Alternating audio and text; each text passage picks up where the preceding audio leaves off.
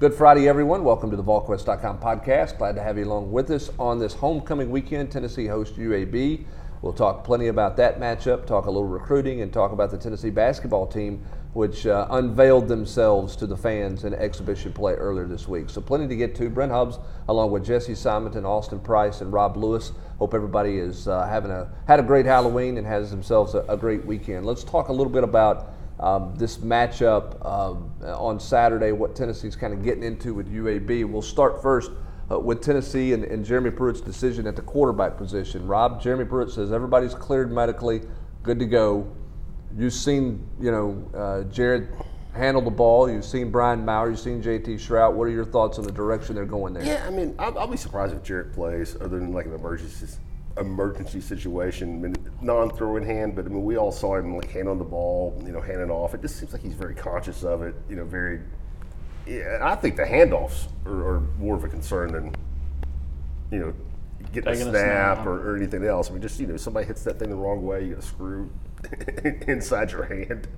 I don't think it's ideal. I mean, I think now now that Maurer has been cleared and seems good to go, I think it's his game, and if it goes the way you would hope it would go against UAB, I'd be surprised if J.T. Shrout doesn't play. But I think Brian Maurer is the guy. After seeing Jared on Wednesday, are you less optimistic about his effectiveness than you were seeing him on Tuesday, Austin? I don't think I'm less optimistic. I would just venture to say that, I think a week from now, you'd probably feel a little better about where he's at than you are right now. I mean, I thought Rob's analogy of Luke Skywalker is probably, a really good one. I mean, could he play? Sure, but I mean, what's the point? Like, if you feel good enough about what J.T. Shrout got done last week, obviously he played really solid football. Hit the home run ball. They put him in a position to be successful, and he was successful. If you feel good about where Brian Maurer's at, then why even put two out there this week? It makes no sense to me to play him at all unless you just are just so stale on offense and need a spark. And what a turn of events that would be to go to him to get the spark. Yeah, well, that's happened. I mean, it happened last week, yeah. I guess. It wasn't really a spark, but he ended up having his best game last week. I thought it was interesting, Jesse. J.T. Shrout takes the bulk of, by definition, the bulk of the first team reps on Wednesday. What do you make of that? They're continuing to kind of expedite his progress. That I think of the three, he's clearly the guy that needs the most work, that needs the most coaching, that needs the most reps, that needs the most just maybe time with Juwan Jennings and Josh Palmer and Marquez Callaway. So even though Brian Maurer, in a vacuum, is still inexperienced compared to other quarterbacks in this conference, he has gotten more of those reps previously than Shrout. I'm still taking the over in this thing on over 2.5, guys taking snaps. I mean, Juwan's going to get some snaps, Maurer's going to get some snaps, and it would not surprise me at all if Shrout gets a series or two. And do you think there was any element of on Saturday from Jim Chaney and others looking at J.T. Shrout going, "Holy crap, that kid can play"? And maybe he's surprised some of his own coaches. I do. I think maybe not specifically Chris Winkie or maybe not to that degree Jim Chaney. I know it surprised some people in the program. I don't think anybody was surprised by the deep ball he threw. No. That's what he does. But there was a couple of times where he stepped up, climbed the pocket, and dumped the ball off. He made a third down throw in kind of a tight window on a crossing pattern that was on time and a really good Palmer, throw that everybody, to me, kind of says, okay, he's and I think that's one of the challenges, and I know people have given us grief on the general scores, and that's fine, but I think it's one of the challenges that Jim Chaney and Jeremy Pruitt have dealt with, because in the preseason and early in the year, Jared, by far and away the best quarterback on the practice field, did not translate to the game field. Okay, Brian Maurer was wild horse rider on the practice field. Put him in a game against Georgia and you go, wow, pretty good. J.T. Shrout doesn't manage the game very well on the practice field. Put him in a game, he manages it fine. It's been really hard to figure out what you're going to get on a game in a game compared to what you see on the practice field, in my opinion. And of course, everybody's rebuttals. Well, you got to see 8 minutes of practice. But I had 3 people last week tell me it was a struggle for him with signals in practice. Like they have a signal that means the runs going to the right versus the runs going to the left. He kept mixing it my up point. and messing it up. But those are That's things my like total point. I know. And the other thing is, don't you remember, Jeremy, how many times have we heard through 18 months of him on the job, or I guess almost 2 years now, has he talked about he's never seen a guy that, couldn't do it on do the it. couldn't practice do it on the field. practice field, that could do it on the game field. Whereas, we saw Josh Dobbs firsthand his first couple of years. Now, he became better Might as be time Jenkins went on. still that would have played Josh Dobbs. But my point, Truth to that. But so, I think a lot of that it probably goes into the whole, wow, they're not, not ready. Well, I think that's the hard part with them, is because you're not sure exactly. I think Jerome Carvin falls into that category too. Here's a guy that didn't do it well enough on the practice field, Jesse, and then all of a sudden they put him in a game and he's their most physical right guard, and it's kind of solidified that position for them. So the head scratcher is, why? I mean, why didn't you know that week 1, week 2? What happened? Why can't you figure that out? I hate to sound against Coach Pruitt's mentality or thought process. There are some guys that are better on game day than they are on the practice field. It's been that way for years upon years upon years at all levels of ball. I think a guy like Darrell Middleton fits the same, is in that same camp. I will say, and I said this on Monday, so I do think it's worth doubling down though. I think the way they kind of managed JT was extremely smart on Saturday, and particularly in light of what Austin just talked about with that signal stuff. Good point. The fact that they literally rotated him almost every other play, that it was kind of a call from the sidelines, go run into the huddle, all right, come back out, we'll tell you again on the side, watch a play, let Jawan just go run for 4 yards, and then we'll put you back. Now, they didn't. Once they got comfortable that they were like, all right, he's gotten his feet wet, when Jarrett went out, they didn't do that anymore. They just let JT play quarterback.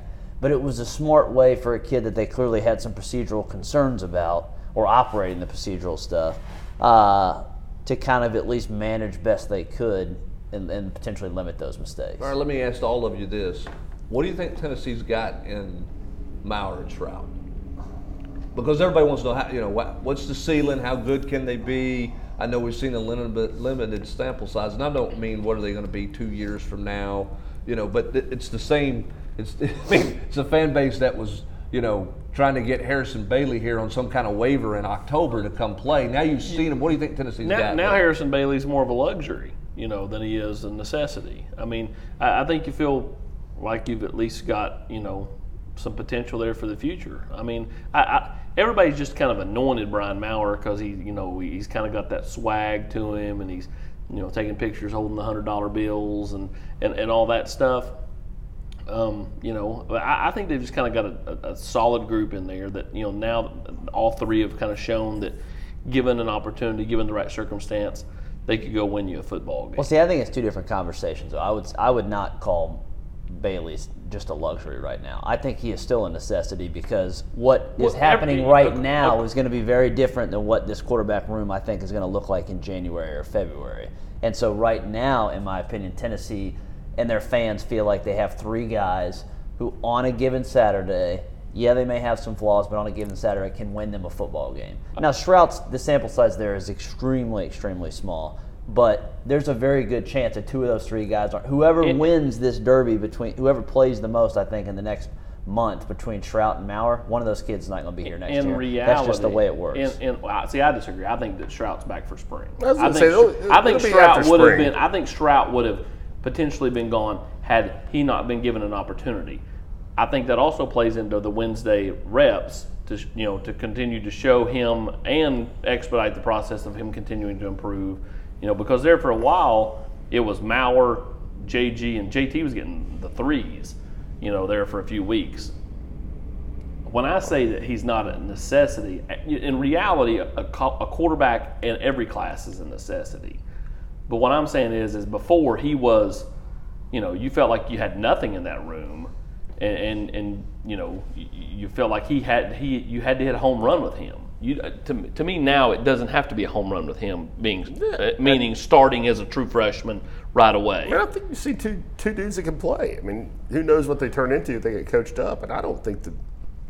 I mean, with Maurer, I obviously have seen everything. Why people are excited about Maurer, but he's also. My point is, if Harrison Bailey comes in and he's not ready to play right away, the sky's not falling. I agree, but I also think that I'm not just like. I mean, I think Maurer. I get why people are excited, but he's also thrown 4 interceptions and played. And that I agree with you. Less than 3 whole games. Yeah, I agree with you on this. And he hadn't finished the game.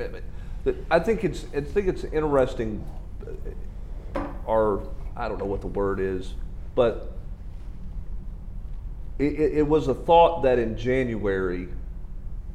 You're right, Jesse, in the fact that what it looks like next spring may be totally different. And doesn't matter right now, right, frankly. I do think that there's a chance all these guys stay because they feel like they got a chance to win the job. Okay, maybe not Jared. Okay, maybe Jared moves on. But I think the 2 young guys, I think J.T. Shrout sits there, if he continues to play some down the stretch, and says, I could beat out Brian Maurer for a job. I think the last part is key, though. I think the last part is key, though. Continues to play some. But you also just said you're taking the over and under on 3.5 that they're going to play. So I think we all agree they're going to play both of them. I am, but if JG comes back next week for Kentucky, if Shrout doesn't see the field via any of those SEC games, I think the calculus may change a little bit in his mind. But there's not a huge advantage to him leaving in January as that's opposed true. to staying and going through that's spring true. Going through spring. So I'll give you. So perhaps we're talking about next fall. But are you going to have next fall? Are you going to have JG, Brian Maurer, JT Shrout, Harrison Bailey in that room? Chances of that happening? I'm not taking that bet. Kasim Hill, baby. I mean, I'm not saying those 4 guys are going to be in the room come August. Which I think Hill should be in the linebacker room. I think that's the point you're making, right? Yes. But I think, and I'm saying right now it doesn't matter from how Tennessee wants to finish the season. I think the quarterback competition, and I didn't interrupt you. I think the quarterback competition in the spring is different though than what you thought it was going to be, because those guys think they have a shot to win it and be the guy, as opposed to what Austin's saying is that it's January 4th. Harrison Bailey arrived. Here's the football. It's your football team. Which is a perception a lot of fans thought was going to take place. That's definitely not. I agree, but that was the thought process a month ago. Yes. Yeah. I'm interested to hear your all's take. If Jarrett does not break a bone and continues to play last Saturday night, he starts on Saturday. See, I agree with that. Totally. I think that he had kind of reemerged as the guy over Brian. Well, I mean, when we talked about this on the Monday pod, it was clear that they probably wanted to start him last weekend, and honestly, a good coaching move. And they decided not to because of the what happened at Alabama and all that. But the way they managed kind of those opening 2 drives with Juwan and JT, and then really kind of opened things up when Jarrett went out there, and then let Jarrett just play quarterback. And he was playing well, so you weren't going to take him out, but he's playing well. By the way, how fabulous was the quarterback sneak call? I mean, they could have easily lined up. Jim Chaney's got a sense of humor. I mean, it was pretty phenomenal. Hey, I think, they ain't going to give it to Crouch. On that topic, I think one of the most telling comments that Jeremy Pruitt made this week was when he on Monday when he was talking about the game, when he was talking about the throw that Jared made to Juwan. He said, that's the Jared Guarantano we've been seeing in practice all year long. I mean, I think that tells you. I mean, I think Jeremy has been just mystified by how Jared has played in games versus how he has played on the practice field. Which has been the opposite of his whole you got to practice to play. Yeah, I mean, I think Jared's not taking it from the practice field to the stadium. I mean, he said that all year, but he made a point. I mean, we're sitting here in November now, or tomorrow's gonna be November, and Jeremy made it a point to say that's the Jared that we've been seeing all year long in practice. And I'll go back to a comment he made on SEC Nation when he decided to start Brian Maurer against Georgia and set JG. He said sometimes you need to sit and watch a little bit. Watch because you can't make a layup. Yeah. You can't make the easy play. 2 weeks ago at Alabama, grabbed the face mask. Last week, the closing shot, if you will, was arm around JG. Kumbaya. Yeah, a little kumbaya deal, which. And he's continuously never given up on it. Right. Jeremy's managed it well. What we don't know is really where JG is with everything mentally, because he put on a good face in his post-game deal. You don't know where he's at. That was a Cheshire smile. Right? It could have also been heavily medicated after breaking his hand. Yeah. But so what happens moving forward next spring is a whole podcast for December, I guess. The next month, how they manage it is going to be pretty telling as well, because are you going to manage? You can't manage it to keep everybody happy. You got to manage to win. So is it JG's job, if he's healthy, going into Kentucky, or are you going to play him in the relief role that you've been playing him in? Or are you basing that solely on what you get Saturday against UAB moving forward? I'll be very curious, because what's funny is that like this whole rotating and how Jeremy originally, I think, started juggling the quarterbacks looked like it was going to be an unmitigated disaster at Florida. He just threw up his hands and was like, all right, well, let's put in Maurer to start the drive, and they let a kid throw the ball, whatever it was, 10 out of 11, 14 plays. And then they come back and say, hey, let's throw Jarrett back in there. And then they're like, we don't like what that's going on there. Let's put Jarrett back in. But since that game, I think how they've managed that room has been on point. All right, let's talk about this game specifically. Interesting challenge for the offense from the standpoint of how a quarterback manages the different looks UAB presents, and can this offensive line, which is going to be a makeshift line, it looks like, because Jesse, you and I talked about it in the 2-minute drill Wednesday. How many game time decisions have been guys that end up playing for Jeremy Pruitt on Saturday? That's a euphemism for doubtful. Yeah, most game time decisions are put under street clothes. So if Jameer Johnson can't go, if Darnell Wright can't go, Marcus Tatum, Wanye Morris, the challenges this offensive line has with a UAB team that's going to be super aggressive and try to come from a bunch of different places. And how does the quarterback handle that? This is a real challenge for young quarterbacks because they like to mix stuff up and come from different places, right?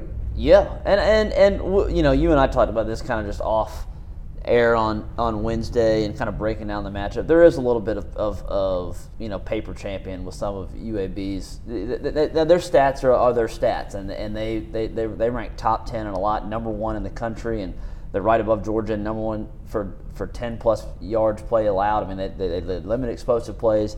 They got 26 sacks, which is high. 2 guys that have a combined 50 pressures, but they've beaten one team that's beaten an FBS team. And so, they're beating up on some foes. But Bill Clark plays a sound defense, and that's why I think another reason, circle back to the quarterback, Rob, is going to be Brian Maurer and the RPO stuff that when he has had success, that's probably going to be Tennessee's avenue to protect an offensive line that may have Marcus Tatum playing a lot, getting the ball out quick. That's what I've liked best about Maurer. Not necessarily just the RPO, and he's not done it all the time, but just, before he got hurt at Alabama and early in the Mississippi State game, or aside from the 2 interceptions, just making quick, decisive throws. That to me has been the biggest. And Jarrett was obviously much better last week, but that to me has been the biggest difference in the quarterback play. Is just getting it out of your hand quick, and I think that'll be key this week. Tennessee's been good on the offensive line, but I do think with the possibility of a lot of shuffling that UAB can get after the quarterback this week. I think it's important for them to continue to try to establish the run, because after last week's 351-yard performance, I think it's going to be real easy for Jim just to want to chuck it. Because that's what he likes to do. So I think, they've done a nice job of working the run in the last month. I think you've got to continue to see them, work that, going forward, whether that be with Tim Jordan or Ty or whoever, or Eric Gray. To me, that they've got to make a real purposeful effort to, try to run the football Saturday, because I just think it's going to be real easy with the big plays down the field last week to want to chunk it deep a lot. But I will say this, and I agree with that. That there has to be some semblance of balance, but balance doesn't necessarily have to be a play-by-play basis. And I thought and this will be in my 10 things tonight, but one of the smartest things I thought Jeremy said this week, which it should be music to Tennessee fans' ears, but worrying that you have this defensive coach who you may want to sit on the ball or whatever, is that he basically said, look at how hard it is just for most teams in the country to try to line it up and just march down the field. That the way you scored the football is chunk plays, and so he clearly was frustrated that they could not run the ball well enough last weekend. So they're going to clearly try to establish that. But I think you're going to continue to see these shot plays, because that's the best avenue they have with the receivers and kind of the unit that they have right now. I think you still take shots down the field. My point, though, is kind of like how they went with Maurer at Florida, where they just got real pass happy with him. Yeah, I think when you throw it, you take shots. You can't throw it every play. Right. Though, Well, is my point. No, and I agree with you. And clearly, early in the year, Jim Chaney had no belief they could run the football. He went into Florida thinking we got no shot to run the football. Go back to and maybe they couldn't, but everything was let's swing it out in the flat. Let that be extension of our run play. We're not going to line it up and run it right at Florida, and that's why he called 11 out of 14 passes with a quarterback getting his first reps. It's mind-boggling if you go back to the second half of Georgia State. What they call six design runs, and then they run for 192 yards against Mississippi State. They bang it off the goal line in the fourth quarter. They go to Alabama and run the ball decently, 130 yards.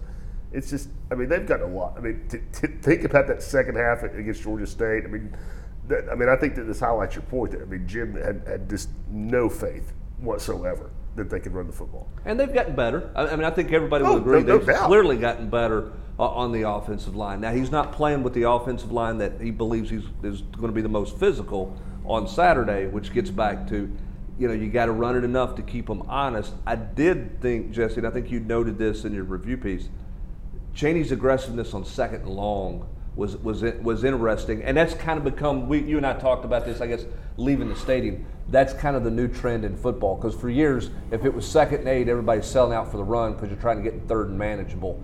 Chaney took 2 big shots on second and long for big plays. Yeah, and the analytic community will tell you these days that you don't have to actually be efficient to run the football for play action passes to work. You just have to try to run the football every now and then. But you can gain a yard or two, and defenses still have to respect gaining a yard or two, and then you got the shots on top. So they hit a huge play on 2nd and 9. They took another big shot on 2nd and 9 that went incomplete. But that was I really liked what I saw from Jim, and kind of, because that's not something he's done a lot of this season. So for him to kind of recognize that, we'll see if that continues. On the flip side for Tennessee defensively, I think the challenge is there are a couple of receivers. Now, Coach Pruitt made it out that they had 4 or 5 receivers that were really good, but they've got 2 horses at the receiver position. How does Tennessee's secondary line up and play against those guys? I think those guys are really good, but and this is coach speak, but like 2 weeks ago, Jeremy said that any NFL team, or most NFL teams, would swap out what they had for Alabama's quarterback and receivers, and then 2 weeks later he says UAB is as good as anybody we played. Yeah, that's coach speak. Judy's not running around. No. Smith's not running around. But these guys are good. They got 2. Jesse's got a great stat. Yeah, the only 2. UAB and Oklahoma are the only 2 teams in the country that has 2 guys with at least 20 catches and averaging over 20 yards of reception. 20 yards of reception for times 20. That's in November. In November, yeah. They are explosive guys. The flip side is that Tyler Johnson, their quarterback, will throw it to the other team. You had it in the round table. He had 4 interceptions in their lone loss, but he has 10 on the season. Their backup quarterback's thrown 1. As good as UAB has been, they have lived dangerously on the turnover margin. They lead Conference USA in giveaways. And so I think there's going to be some opportunities, especially for a Pruitt defense that seemed pretty salty about the fact, as well as they played shutting out Carolina a week ago in the second half, did not force a turnover. And it's a defense, Austin, that's finding some plays from some different guys. Kevon Bennett, I don't think anybody saw that one coming. No. Look, I understand that maybe South Carolina, Helinski can't move around, this, that, or the other, but Kevon Bennett pressured the quarterback, created quarterback courage. DeAndre Johnson made a play. They're more worried about Bennett by the end than they were Darrell Taylor. They've shifted their protection towards him. Yeah, and so you're seeing some guys show up and make plays. This is becoming a complementary defense. Yeah. Look, they don't have 4 stars on defense, but they've got a collection of guys who are steady, who are making enough plays to create kind of a collection of guys, if you will. They're brother-in-law in it pretty well. Yeah, it's good. They're 1 week it's this guy, the next week it's that guy. You've got Kenneth George coming out of nowhere to play meaningful snaps. You've got Jalen McCullough continuing to progress and playing. I do think Trayvon Flowers has a chance to get himself healthy and maybe play some ball at the back end of the schedule. It's a defense that To me, I think it's as good a story as there is on this team because up front, I just didn't see it. I didn't see it at all, and these guys early in the year showed that, but then since then have really kind of had things click for them, and they're just, as you said, good complementary football. I mean, every week it's somebody different. Who will it be this Saturday? Yeah, it's again somebody seemingly different, but they're getting steady play from some veterans that they need to get steady play from. Nigel Warrior, Daniel Petulli. As we turn it to recruiting, last thing here, biggest concern you have in this game for Tennessee? What's the biggest? When you think about this game tomorrow, what's the biggest concern? You let them hang around. To me, Tennessee. If Tennessee steps on the gas early, I don't think this game's. To me, it's at least a 17-point win for Tennessee. If Tennessee steps on the gas I'm with early. you. If not, if they let them hang around, they can lose. I mean, because Tennessee could potentially be sloppy at quarterback. That's not outside the realm of possibility. Yeah, turn it over. Yeah, and UAB. I mean, again, I don't think they played anybody, but they do have a defense. I mean, they know what they're doing, and as Jesse's pointed out, they can make some big plays. So I think it's just the pass protection. I think because a sack fumble. How does that? Tennessee's given up some big plays, obviously that Jeremy's been frustrated about early in games. But how would they respond if it's 10-7 and suddenly they give up a sack fumble? I think pass protection is going to be key. Yeah, I don't disagree with that. Let's flip it over to recruiting. Jay Hardy, obviously going to do something November 6th. We talked about that on Monday. From a visitor standpoint, pretty low key this week, Austin. Yeah, I mean, you've got Kyrie Miller coming in from the state of Texas. He wasn't able to make it in last weekend. Supposed to be here Saturday. But on the whole, R.J. Adams, coming in officially. Couple offensive linemen. Sounds like he's still a Penn State lean, even though he decommitted. He's been back up there twice in the last month. And then Desmond Tisdall, is kind of a new name that Tennessee's gotten involved with. I think there's some questions about, academics, but Auburn's in the mix, Penn State, South Florida. We appreciate the guy blowing the leaves on the other side of the glass here. I mean, I guess we're drying the concrete on the sidewalk. I should say not South Florida, South Carolina. Excuse me. So got distracted there. Easy to do. What's key for Tennessee in recruiting moving forward? I mean, you got Hardy, waiting on Tyler Barron. I think the other question, to me, defensively, Jesse, we talked about this. Where are you at outside linebacker? It's a black hole. And what are you going to do at that other running back spot? Well, I mean, aren't those the two biggest question marks as we move into November? Yeah, because I mean, you feel like that. Even if they don't get them all, they'll go get some semblance of Big O, Jay Hardy, Tyler Barron, Oxendine on the defensive front. Which is fantastic, but there's not a single one of those guys that's going to be standing up. Exactly. I mean, that's a fantastic haul. You can't downplay that. That is exactly what they need. I mean, I forget which poster it is. They deserve credit. Somebody put out like the Tennessee's potential defensive line next season if they do land these recruits with everybody coming back. I mean, it is an SEC looking haul, and it would be a deep room. But there will be the concern with Darrell Taylor, exiting. Who the heck is going to be your stand-up outside linebacker? Yeah, maybe Tyler Barron drops some weight, and they stand him up. I mean, I'm just saying. I mean, I know that's what he wants to do. I don't a list of candidates. Oh yeah, I mean, it's not like with the loss of BJ. You don't have a list of. And everybody says, "What about Grimes?" I mean. There's several posters on the board that are pretty smart that have pointed out that Grimes is kind of this weird prospect that really, I mean, outside of South Carolina and maybe Vanderbilt, I mean, who's really coveting Reggie? I mean, I think everybody's at the same spot. Where does he play? How effective is he? Yeah, I mean, this is a guy who, if you're the number one player in the state, you should be at bare minimum a semifinalist for Mr. Football in your classification. I'm not sure he is, and if he is, it's based off a name only, because he's not had a great year for Ravenwood. Again, I just go back to it's just not likely that he ends up, in this class. And so, going back to your question, Tennessee, I think really likes Zaquandre White. Can they get him here for a visit? Running back. He likes South Carolina. You know, he hears from Arkansas, and I know everybody's thinking, wait a minute, you know, Tennessee just plastered South Carolina. I mean, kids don't really go into one game and go, oh, well, that's where I'm going because Tennessee beat South Carolina. I'm going to go Tennessee over South Carolina. Nobody thinks that way, really. You know, they look at, you know, how can I get on the field, you know, and can, you know, can he get on the field here? You know, I mean, I think he probably can, but I mean, like, you know, you do have some older guys in the room that have played a lot of football. It's not like you're graduating anybody in that room, and so that's what like the South Carolinas and the you know Arkansas are going to tell you know Zaquandre or any back. You know, hey, look, you know, they don't lose a soul. Yeah, we're losing Feaster and Dowdle. Yeah. So the ball's in your hands from day one. But Tennessee's got to find a running back. They need a second running back in this class. I think everybody will agree with that. When you look at priorities in November, outside linebacker, second running back, another receiver, are kind of areas where I think Tennessee is. And you got to close. You got to close with those defensive linemen you're talking about. Well, you and I have had this conversation. I would honestly give a really hard look at Elijah Young.